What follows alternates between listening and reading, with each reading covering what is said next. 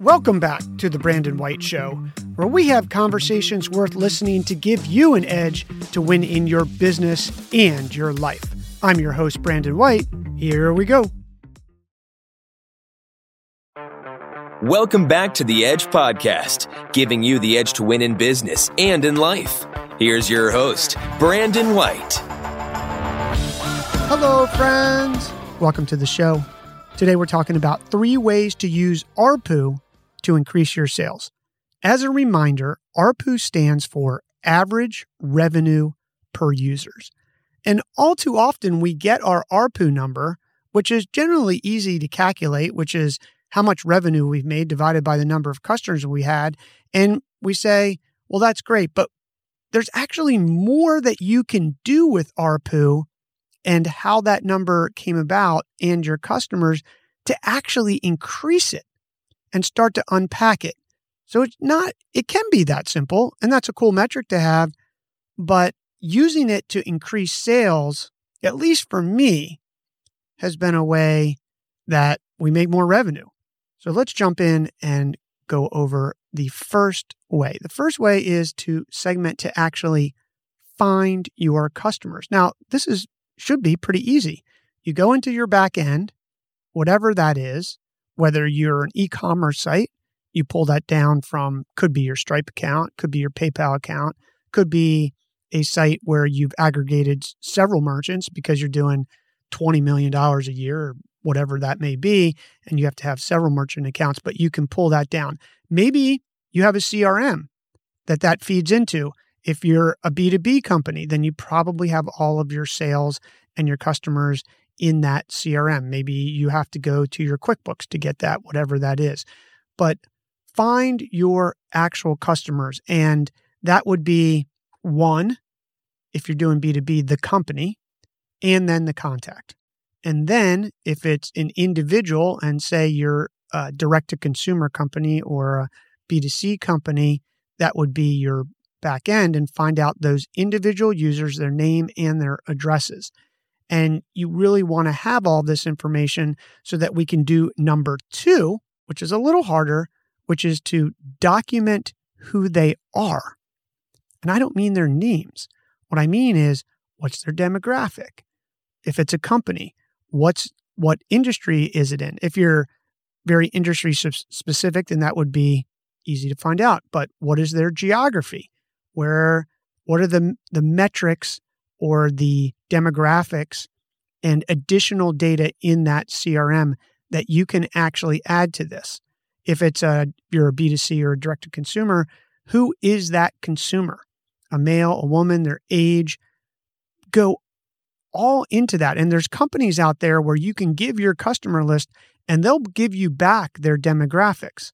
And that's going to give you a ton of insights that you can actually hone in, dial in your marketing so that you can actually find more of these people and ultimately increase your ARPU.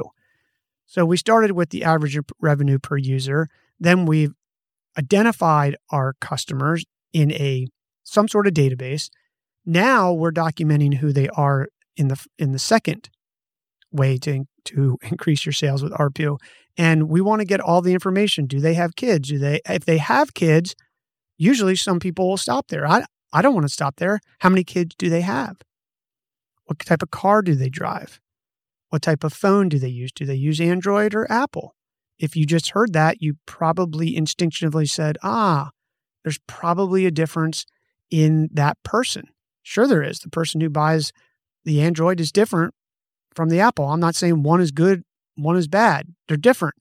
But the important part is that how they approach the world is very different in what they're going to look for. Do all of your customers or majority of them, are they Android people? What does that mean? Well, that drives a whole other part of our marketing, which could be, well, if we know that everybody is on an Android device, then we want to make sure that we've ultimately spent extra money to make sure that on a web version of our website, let's say that it renders correctly on Android devices. I'm just using that as an example to dig deeper in because that's going to feed on the third point, which we're going to talk about in the second on how to use ARPU to increase your revenue. But let's document everything we can. If we are a B2B company, what does that company look like? And then who was the buyer? And let's get the demographics on that buyer, where they sit in the organization and who they are, actually who they are. So once we have all of that, we can start to target our marketing a lot better and start to dial it in, because everybody talks about, well, who's your avatar? And then you build your avatar and you sort of put that avatar in a folder somewhere and you don't come back to it. Recently, we've been working on our avatars, and I printed out the avatar, and I want the avatar in front of me whenever I'm working as a reminder. And as importantly, you can update your avatar. I think we go through these exercises sometimes where we come up with our quote unquote ideal customer who we're targeting, but then we find out that our customer is different, but we never go back to the avatar per se to update it. So updating your avatar on a yearly basis is not a bad thing. And by digging into ARPU, you can actually do that as you start to figure out what your actual customers, who they are, and it could change. Because wouldn't you want to be checking that from a year to year? Because that would be a tool that you could use to dial in or change your marketing, which ultimately would increase your ARPU. The third point, or the third way to use ARPU to increase your sales, is what do they do when they buy? So what I'm talking about here is actually tracking what that customer does when they buy. So let's use your website for an example. Do they download a PDF first? 3 days later, they come back and buy. Do they look at a certain sequence of things on your website? If you're an e-commerce site, do they look at one product and then buy another? What happens? Not only what they actually do, but the time between it. Because that is how you are going to lean into or dial in. I know I'm using that word dial in a lot here, but your marketing is always changing. And if you can figure out that someone buys more on this page than another, then you might want to re-engineer your whole sales funnel, whatever that is, to get that person to that page, because whatever's on that page is converting. Or you know that the people who do this, or three things, let's just say 3 things in a row, buy more. And here's the other thing about ARPU, is the very definition is average. It's average. So it's not necessarily that, and it's probably the case if you break down your customers, you probably have a small segment of those customers who purchase more to bring up the average. And that's who we are trying to find out. Maybe 5% of the people are only buying, if you have an ARPU of $100, you could have a segment of your population that's only buying $10 worth of stuff. We want to know who those people who are buying the $300 worth of stuff to bring the ARPU up. I'm using that as an example. But you got to break down this ARPU, because the mere fact that it is an average can deceive us. We want to know who the big buyers are. And on this hardest thing to do is track what they can do. Now, there's companies out there, plugins that you can get. If you're an e-commerce, Shopify has tons of companies out there who have plugins that you can do this. Even Google Analytics can track this. And the reason that I made this and I labeled this the hardest is because it's one thing to collect it.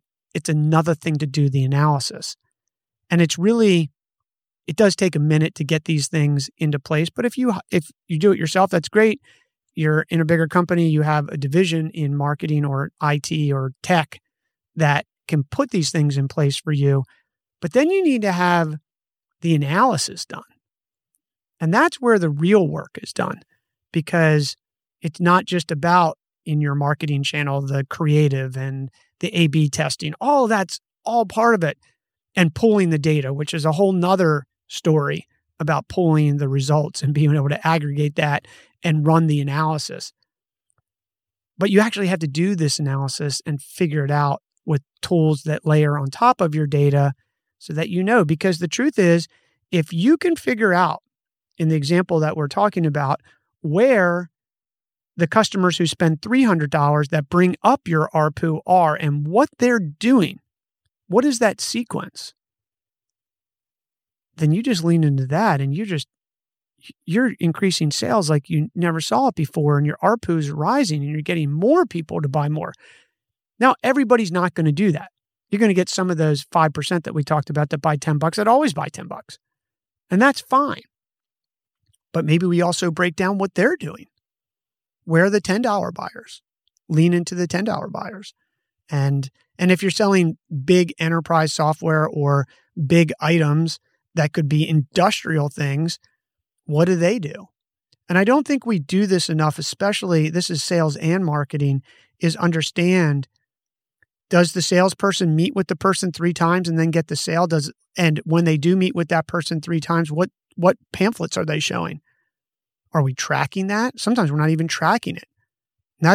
While that sounds simple, it's actually hard because you have to get the human to record what they did in some sort of electronic spreadsheet database that can track it. So this is hard to do, but it can be the key to increasing your revenue and ultimately your ARPU. I hope you enjoyed this episode. If you did, please hit subscribe so you don't miss any future episodes. If you have any questions, please put them in the comments if you're watching on a video, or use my email in the show notes to drop me a line. As importantly, thanks for listening. I appreciate you. We'll see each other in the next episode. Bye, everyone.